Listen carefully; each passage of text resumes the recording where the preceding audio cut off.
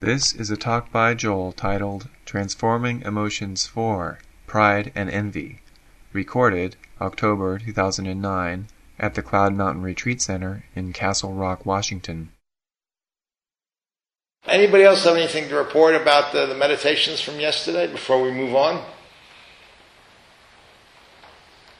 Would you clarify what you said last night about how the transforming emotions can only happen in the moment? I mean, I understand that in essence, but does that also mean, for instance, the practices that we did yesterday of bringing up, say, a desire, that hasn't really transformed that specific object of desire? First of all, I wish there was a better way to put it. The reason I keep talking about transformation is because I'm following the teachings as they're presented in translation into English of these Tibetan practices. Sometimes you read transmuting. To me, that's even worse. That has even this alchemical idea that you're going to do something.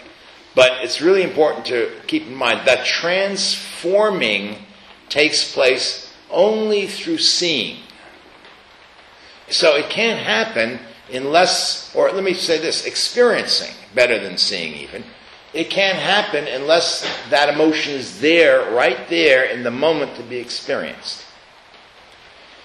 But just because the emotion is there doesn't mean it's automatically transformed. Doesn't mean we automatically have an insight into its true nature.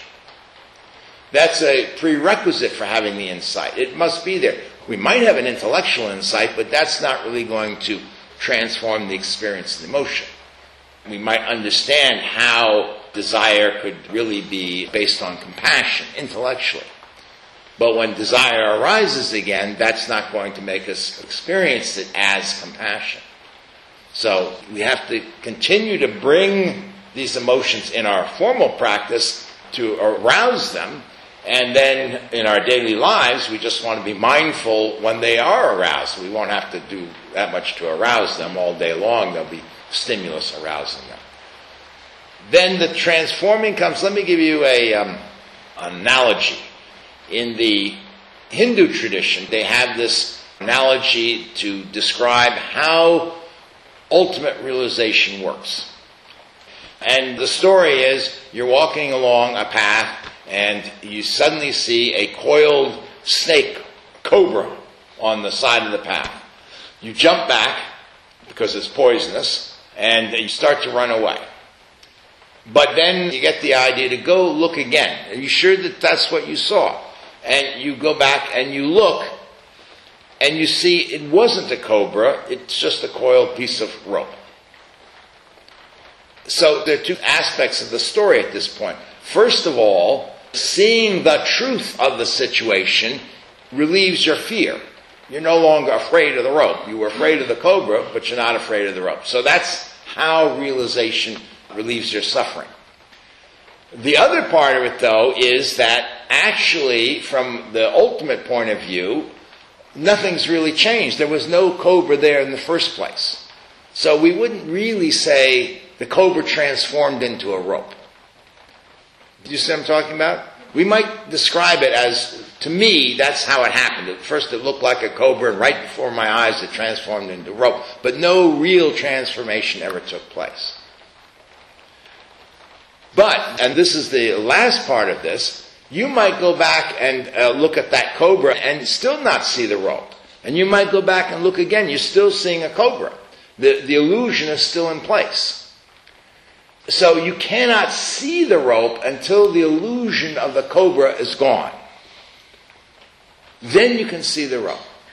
So what we're doing here is looking at these emotions, and we're seeing a cobra. We're seeing an afflicted emotion. We're seeing a source of suffering.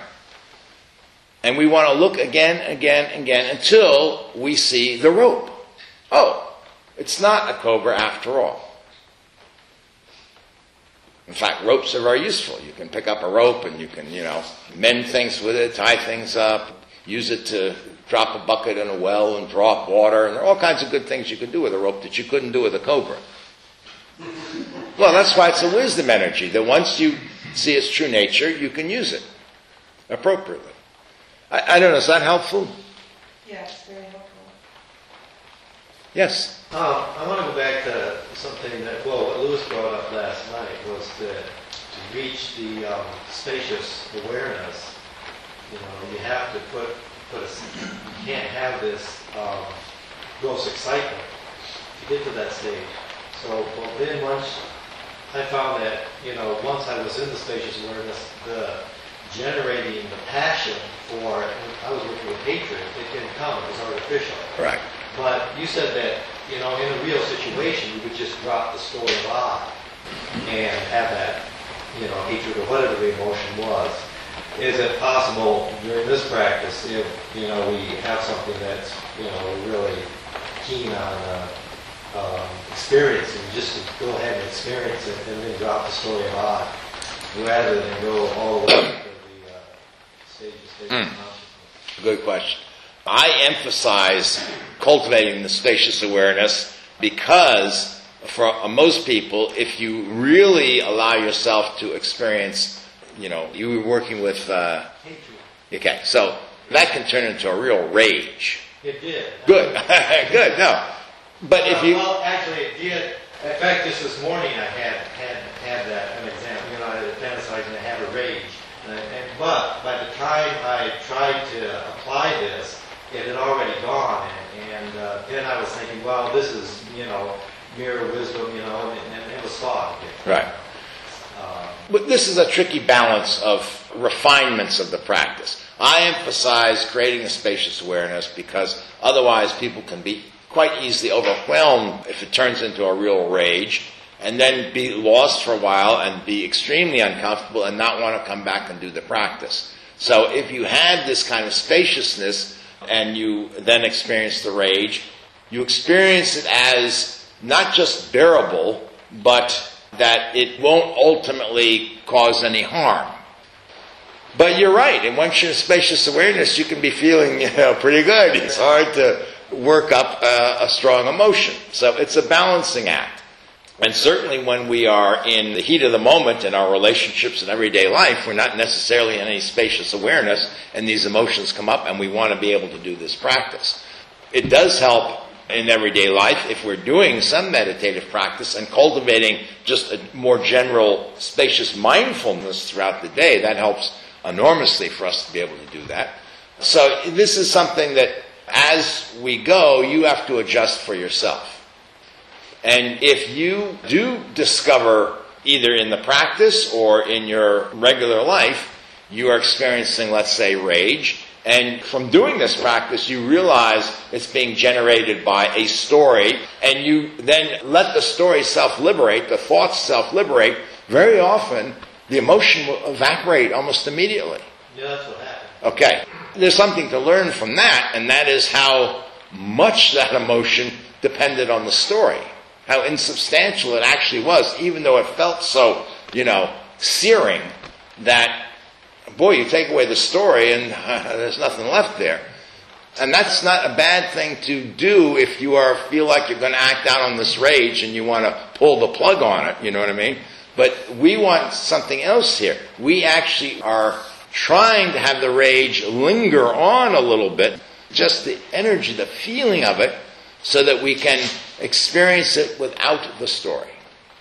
And again, that just takes practice, and it takes a little finesse, and maybe you have to learn to play in there a little bit. So I start to let the story go and then turn my attention on to the feeling itself, but then the feeling starts to die. Maybe I have to crank up the story a little bit to stoke it, you know what I mean? And if I'm skillful, I'll be able to even have the story going and not be focused on the story, just be focused on the emotion. So I'm teaching this at a beginning level in stark terms, and then you take it, and once you get the gist of it, you refine it to suit your needs. Okay. So this morning, we are going to try to transform afflicted pride by seeing that its true nature is the wisdom of selfless equanimity. And this is, again, what Longchenpa says about it. Boasting that I am better than others is ordinary pride. By recognizing it, one realizes non-duality and equalness. It is the primordial wisdom of equanimity. So normally pride gives rise to boasting and all that, but we are misunderstanding what that emotion is. If we recognize its true nature, then we see that it is the primordial wisdom of equanimity. So, even under delusion, we can get a certain sense of the wisdom when we experience pride. And usually we experience pride when we've accomplished something well and people admire us for it. And temporarily there is nothing more for us to do. We relax our effort. The job was well done, everybody congratulates us, maybe we get a raise, whatever. And we let go of that grasping and that pushing away just temporarily, and we bask in this pride. And pride usually feels good to us in this circumstance. What makes it feel good? We've let go of the grasping and the pushing away. We've let go of the effort. We've arrived somehow, at least for a moment. Now, it's true that under delusion, first of all, afflicted pride magnifies the sense of I. So usually our focus is on not a job well accomplished, but I accomplished the job well. So it magnifies the experience of I, and just because of it, it's very, very vulnerable to being popped. So if someone comes along and you're feeling all this pride, and someone says, oh, wait a minute, no, actually you did this wrong. This is a disaster. We have to do it all over again. All the air goes out of the balloon. But nevertheless, it's still teaching us something about this business of letting go of effort, of the grasping or the pushing away. Just in that few moments, or maybe it lasts for a day or so. We're not looking ahead to the next thing we have to do or whatever. We're just basking in that pride. It's just quite wonderful. So, if we liberate this pride by recognizing its true nature, then instead of owning the accomplishment which sparked it as belonging to me, that I did it, we recognize that all activity is the activity of Buddha mind or God or consciousness itself or whatever. And we still have the surrender of effort. We don't own this. We didn't do it. So there's no grasping, there's no holding on to it, there's no owning. And so right in that space, there's this equanimity. So whether it was successful or not successful isn't our problem. Here's how the Bhagavad Gita describes this kind of equanimity.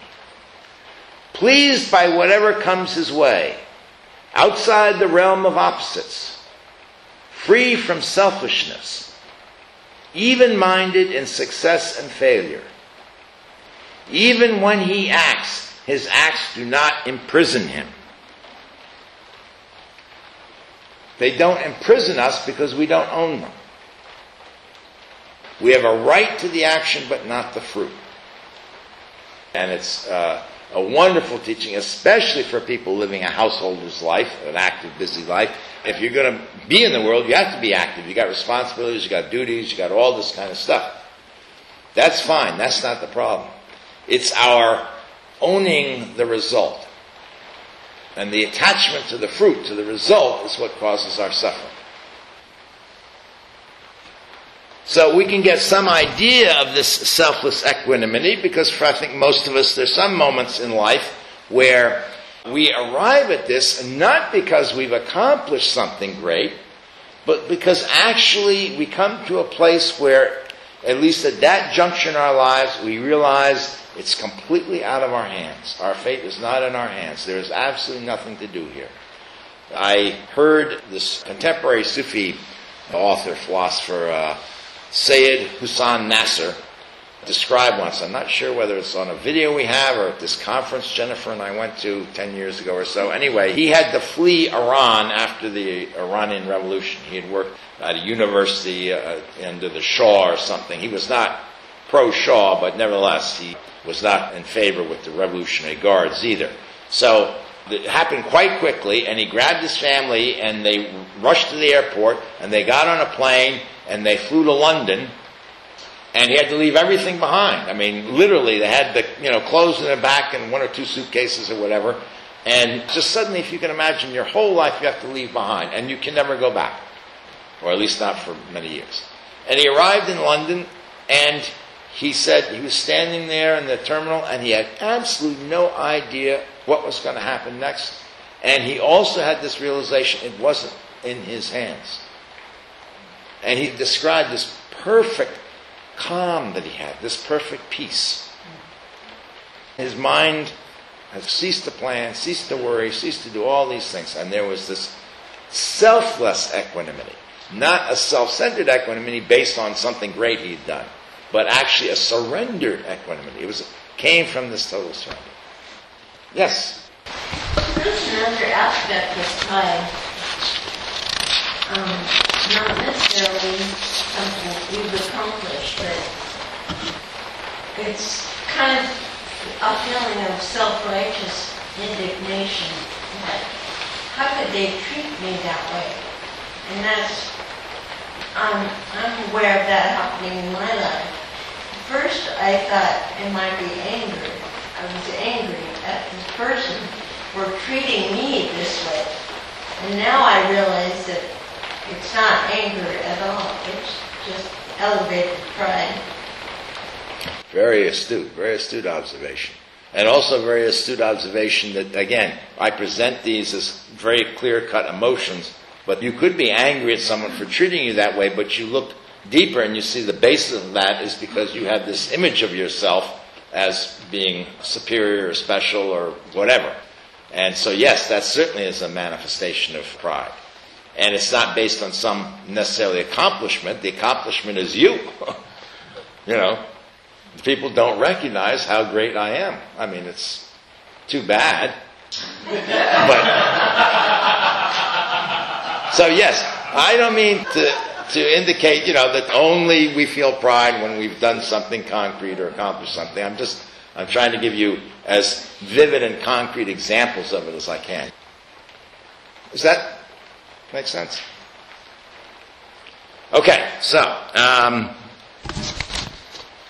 the trick is then, of course, with all these emotions, that we have to be able to arouse the emotion. We have to have the emotion present, and then we allow the thoughts about it, my accomplishment or whatever it was, to self-liberate and then look directly into the emotion, feel directly into the emotion. And here's what Lady Soigel says again. I love her. She's ferocious. Know that pride and vain complacency are awareness of sameness. Primal purity and meditative composure cannot be found except in an ambitious mind that believes itself supreme. Look into natural purity, and there is a fountain of jewels. Radhasambhava, Buddha of spiritual wealth.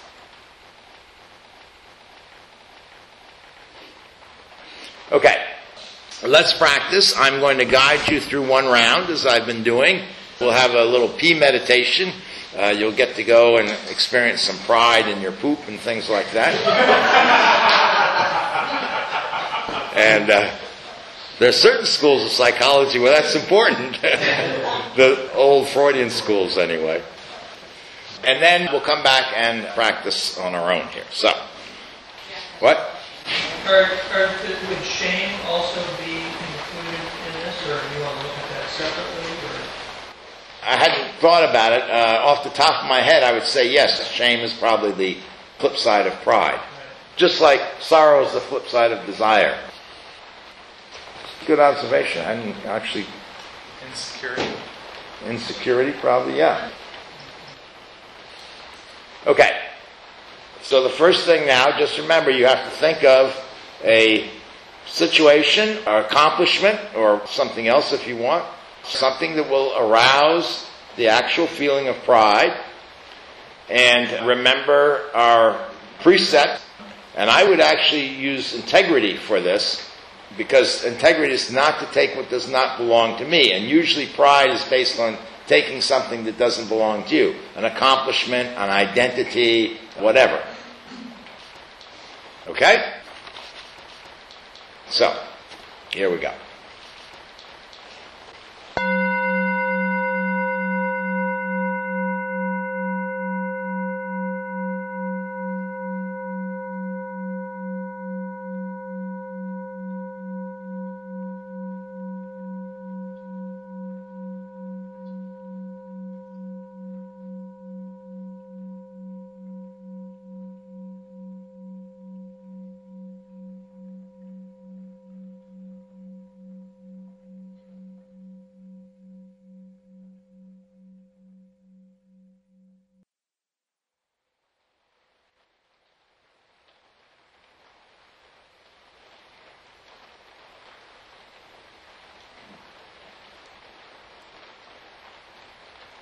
So we'll begin by concentrating on our breath or other meditation object.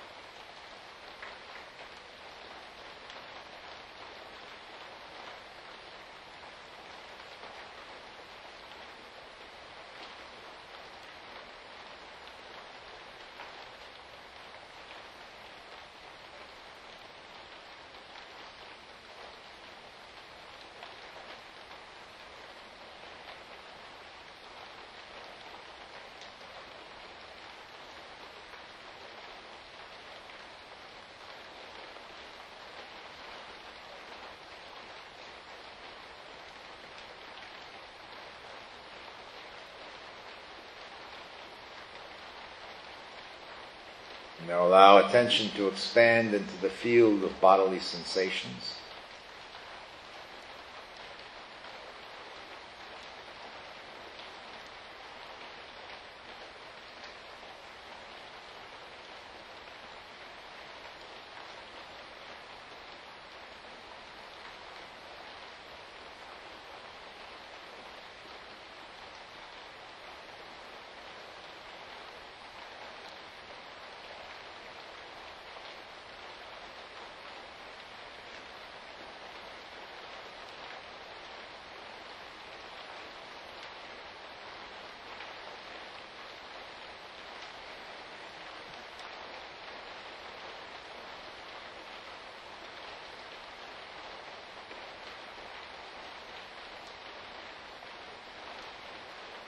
Allow attention to expand to include the auditory field, all the sounds arising and passing.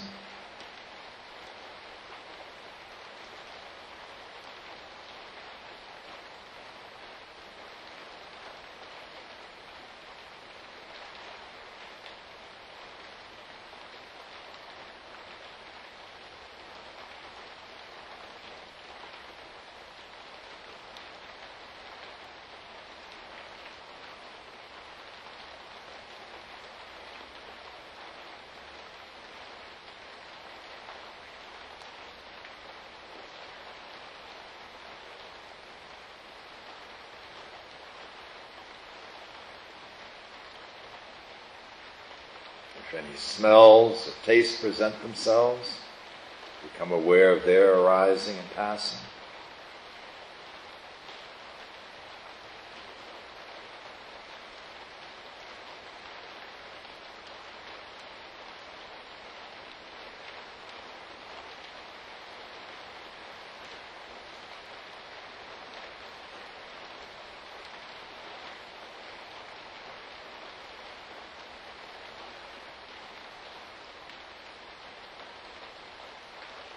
Allow attention to expand out into the visual field.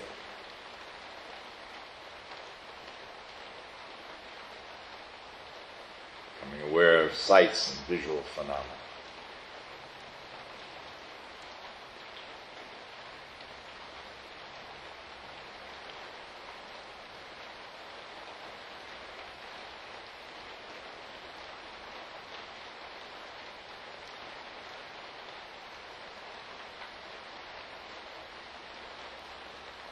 Allow attention to expand to include mental phenomena, memories, images,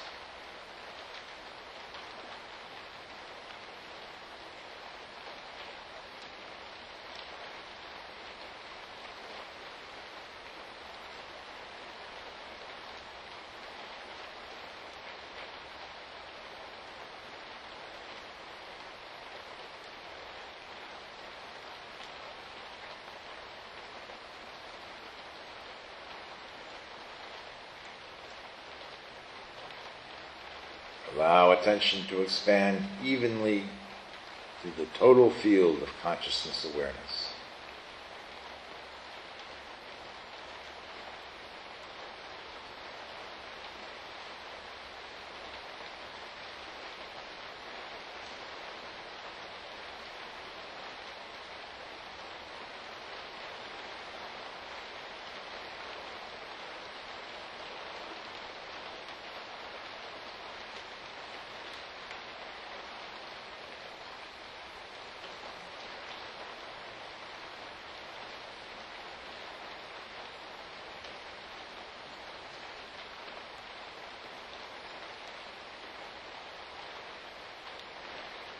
Now, if you detect any effort to hold attention still, surrender that effort and relax into the boundless, vast sky of spacious awareness.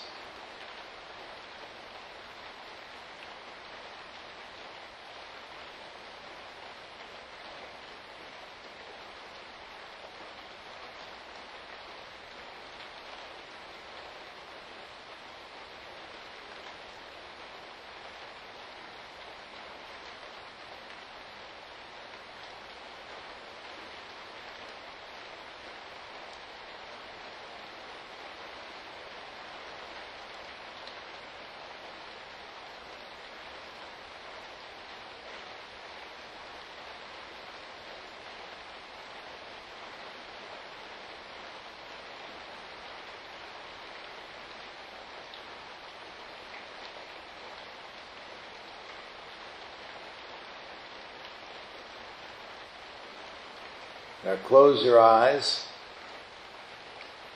and recall as vividly as possible some accomplishment or situation which caused you to be very proud.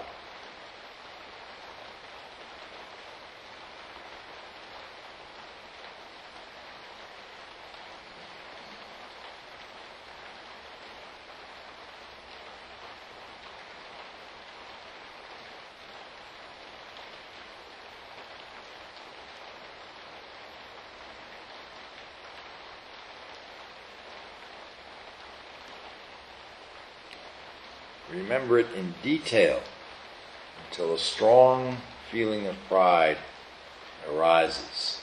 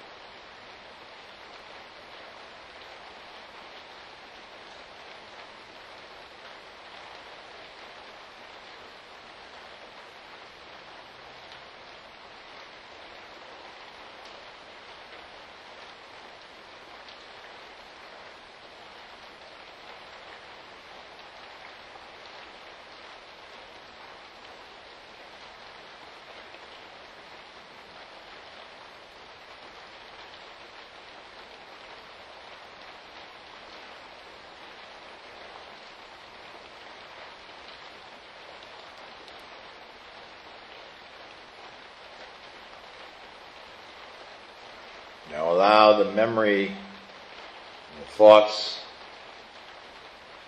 that cause this pride to arise to self-liberate. Focus attention on the feeling itself.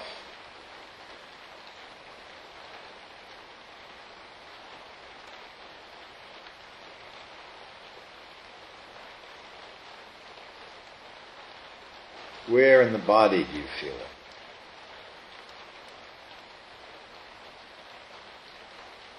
Chest, stomach, head?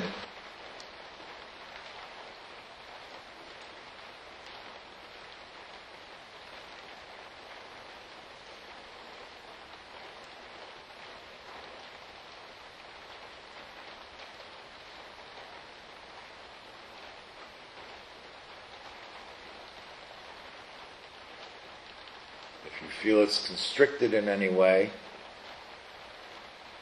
relax the constriction and allow it to fill the body-mind.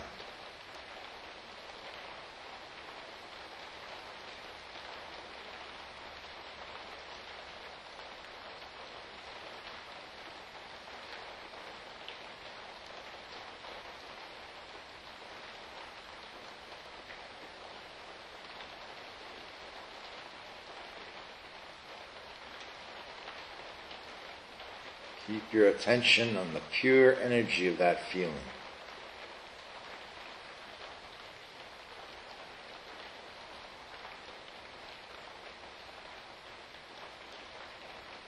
See if you can recognize it as selfless equanimity.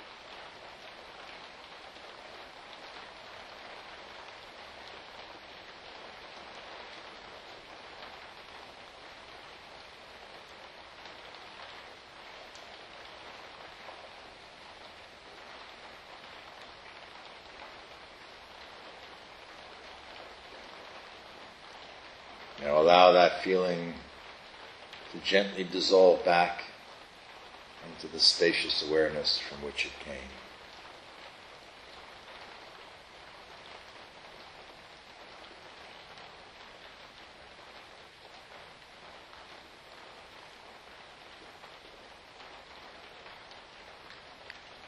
Open your eyes and rest for a few moments in this spacious awareness.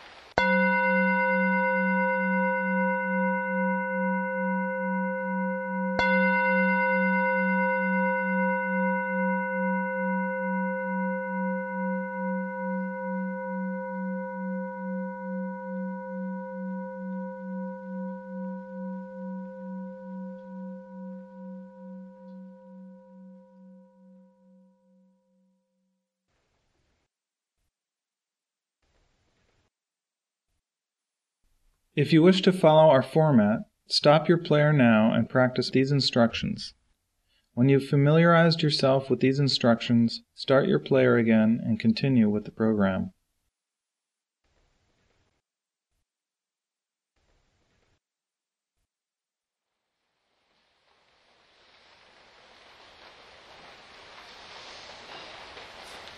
Was anybody able to generate some pride here?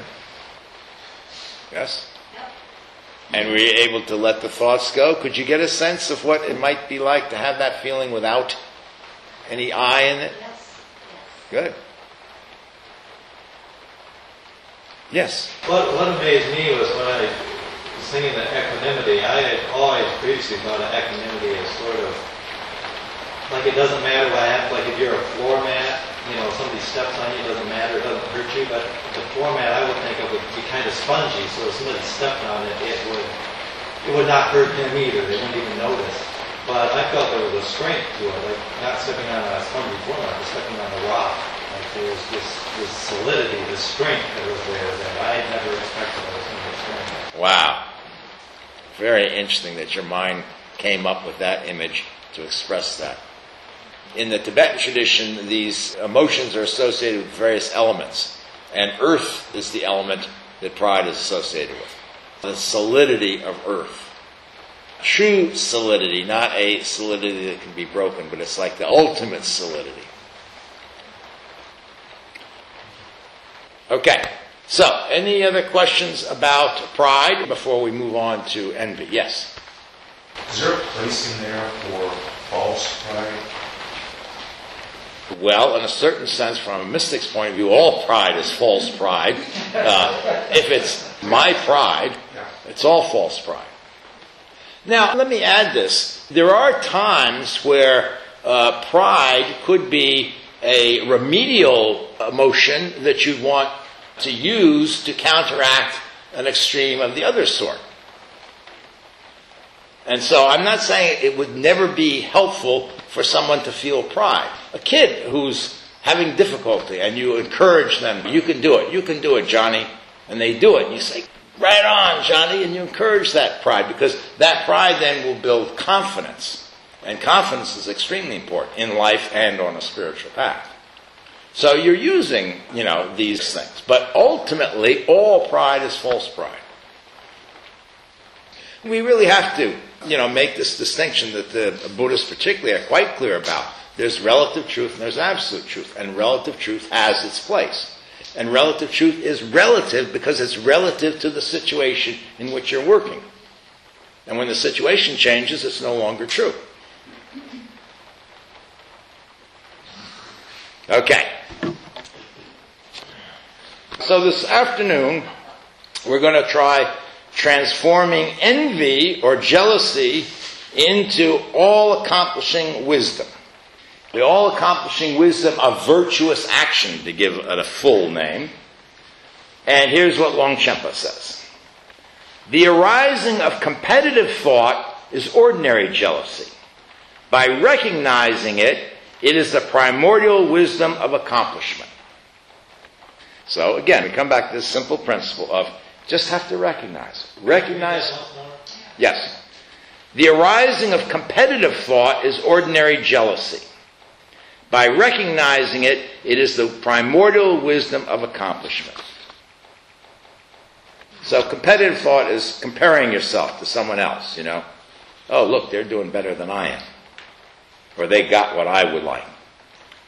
So, we can get some idea of this from ordinary experience. And let's take a hypothetical example. Let's say you read in the papers that a classmate of yours from college, high school, has just gotten appointed to a high position in the Obama administration. They're going to be Secretary of Housing and Welfare, whatever it is. And you went to school with that person. It just happened to me. It did, really? Yeah. I mean, he's undersecretary in Clinton, and he found this huge... I just found out that. And how did you feel? I felt envious. Yeah, okay, good, wow. I was my debate partner, and I thought he wasn't very good. He's a wealthy man now, and he's had all this governmental experience, and it's all righteous. He's doing all this labor activism. Unbelievable. Yeah. Just the other, just See, I'm psychic too. You didn't know that. you're the atomic clock. Okay, so there you go. I don't have to go any farther. But now here's the interesting thing about it. So you could respond either with envy and jealousy, and even maybe a thought about, I hope he flunks. Or you could be inspired and say, if he could do it, I could do it. And so you get a taste of how the same incident provoked an afflicted emotion could also inspire a sense of all accomplishment. That I could do that too. Now, what makes it afflicted is even if you have that response to it, chances are you're going to aspire for self-centered reasons. You want the success because then you want all the goodies that success has, and then that sets you up for failure and suffering and whatnot. But if you just had that feeling arise when you read about your friend, and it was simply the energy of, wow, inspiration. Not for me, not that I could be successful like him. There's no comparison. It's just that feeling that anything can be done. So all we have to do is to, again, look into the feeling of envy or jealousy when it arises, and then identify the thoughts, the little story that goes, how come he got that or she got that and I didn't get that, or whatever. Let those thoughts self-liberate and focus on just the feeling itself. And it's a kind of feeling like, you want to dance. You want to just get up and dance. You ever felt just so good you just wanted to get up and dance? It's just that movement of energy to go out and do. This is why, some people accuse mystics of being antisocial and they spend their lives in caves, and all that. I don't know any mystic who just spent their life in caves. I mean, if they did, you wouldn't have heard about them. All the ones that I know, particularly the most famous ones, have literally molded civilizations. They've been teachers, they've been activists, they've been to spend their lives just sitting around contemplating their navels. Where did all that energy to accomplish all this come from? They didn't do it to win awards. They didn't do it to be recognized. Where does it come from? So that's what we're trying to identify here. Here's what Lady Soigel says about this again. Know that envy and alienation are all accomplishing awareness. Efficiency and success have no other source than a bigoted mind that is quick to judge and hold a grudge. Isn't she great? Look behind jealous thoughts, and there is immediate success. Amiga Siddhi, Buddha of virtuous accomplishments. Did I pronounce that right? Amiga Siddhi. I did, wow. I think this is one of the first times I've spoken in public. Okay, so, of course, just the way we've been doing before, you first have to pick a person. I don't know, maybe you could pick an object or a situation, but it seems like envy or jealousy is usually with other people. Pick a person that has in the past, or even right now, if you've got somebody up there in the Obama administration, somebody that you're envious or jealous of or have been, and we're going to do the same practice. I'm going to guide you for the first one. If nothing comes, fine, just hang out in spacious awareness.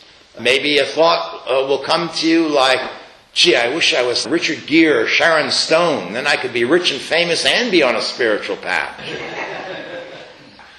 And then you would find a little envy or jealousy in there. The precept to invoke, the obvious one is integrity, not to take what does not belong to you. But another one that's perhaps even better would be charity. We start with not being possessive of people or things, and then the rest of the precept has a pointer of how you might use that all-accomplishing wisdom that is released when you transform envy or jealousy. Yeah? Describe the difference between envy and jealousy. I like to define these things, but I don't know. You go look in a dictionary, and there probably is some little difference. To me, they're pretty synonymous. Maybe the jealousy is you don't want them to have what they have, and the envy is you want to have. Oh, well, that's good. I like that. Yeah, very good. Let's go with that one. Okay. So,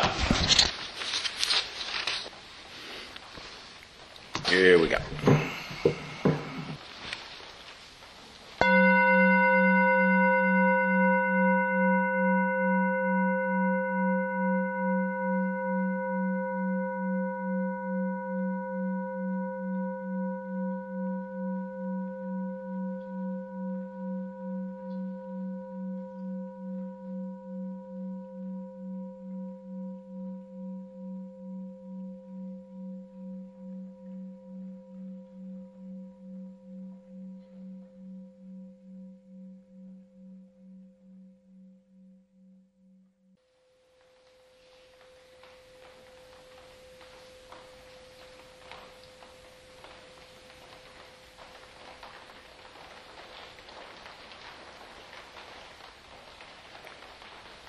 Let's begin with concentration to stabilize our attention.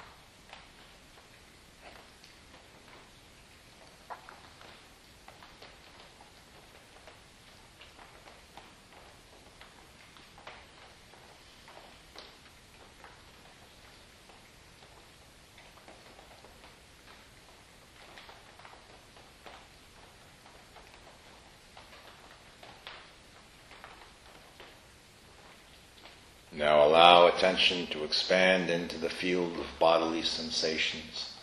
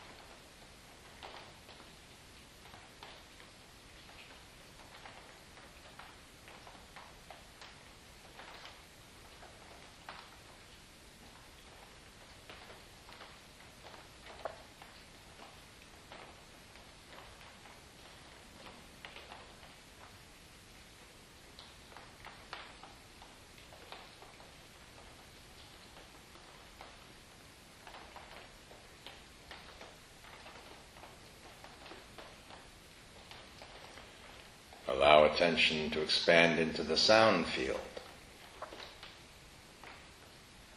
becoming aware of sounds as they rise and pass.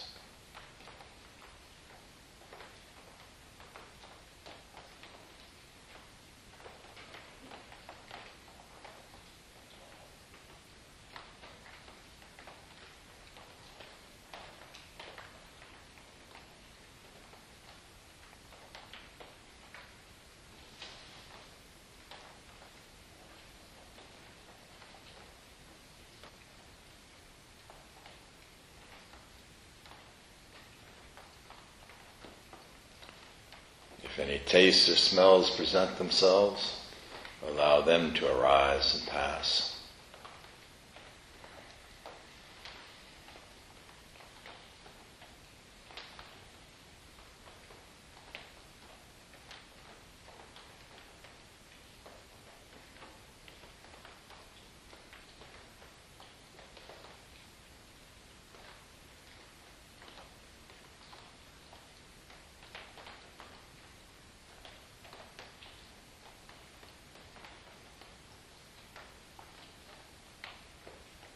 And allow attention to expand into the sight field,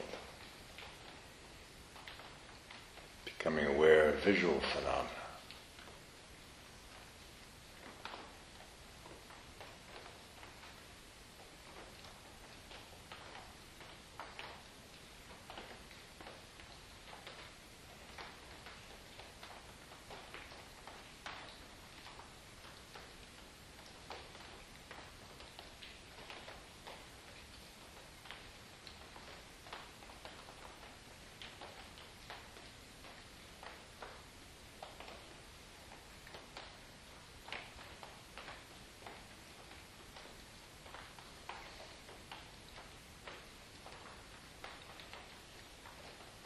Now become aware of phenomena in the mental field. Thoughts, images, memories, as they arise and pass away.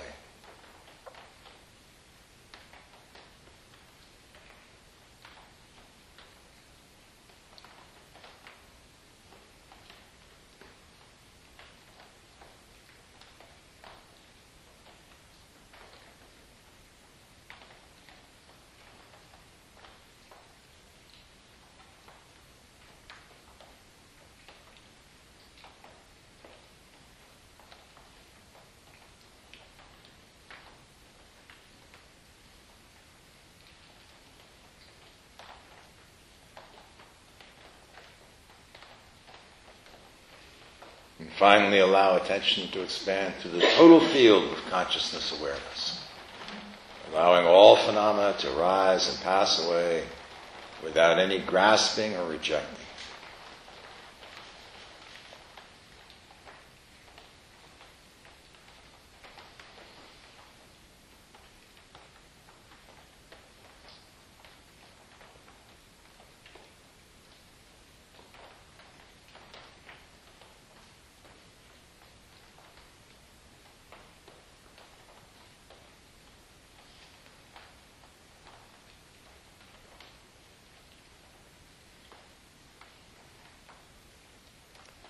If you detect any effort to hold attention still in any way, just surrender that and relax into the sky of spacious awareness.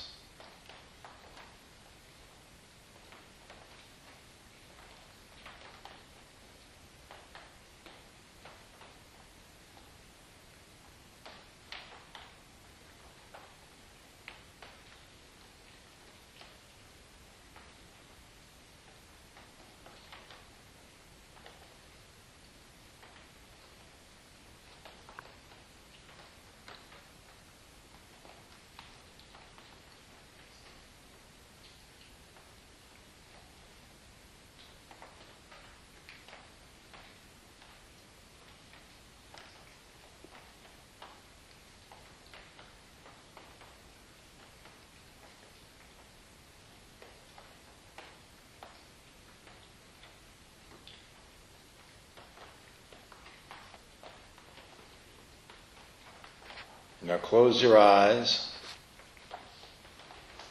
and call to mind something someone did that made you envious or jealous.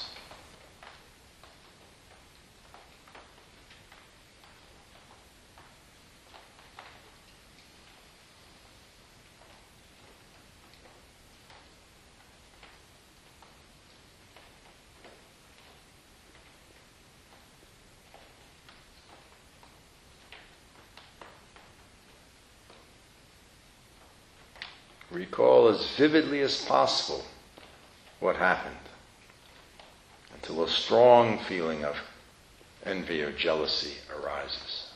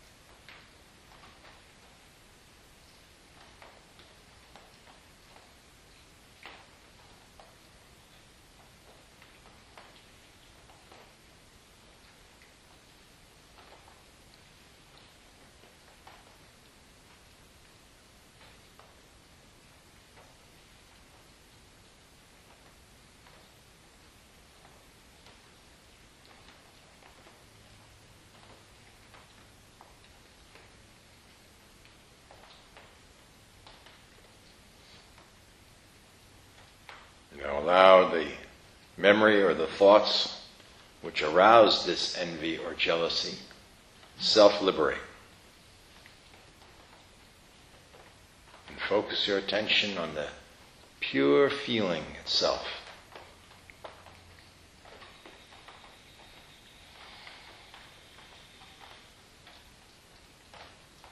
Where in the body do you feel it? Stomach, heart, throat?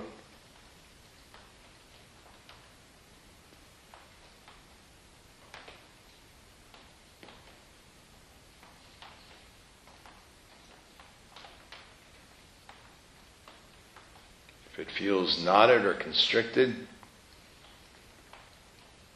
let go of the constriction and let the feeling flow throughout the body-mind.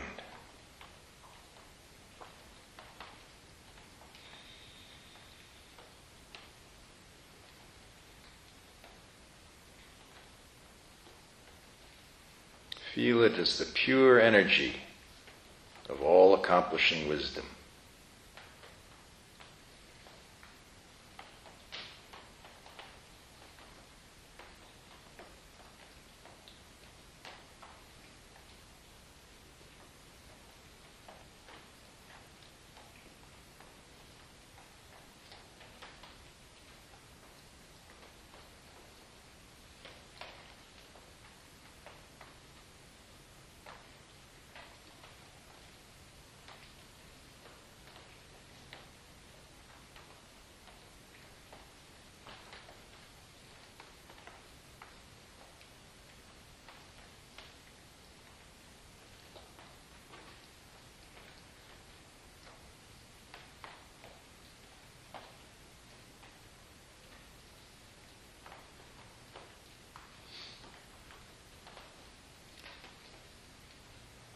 Now let this feeling of all-accomplishing wisdom dissolve back into the space of awareness from which it arose. Open your eyes and relax into that space.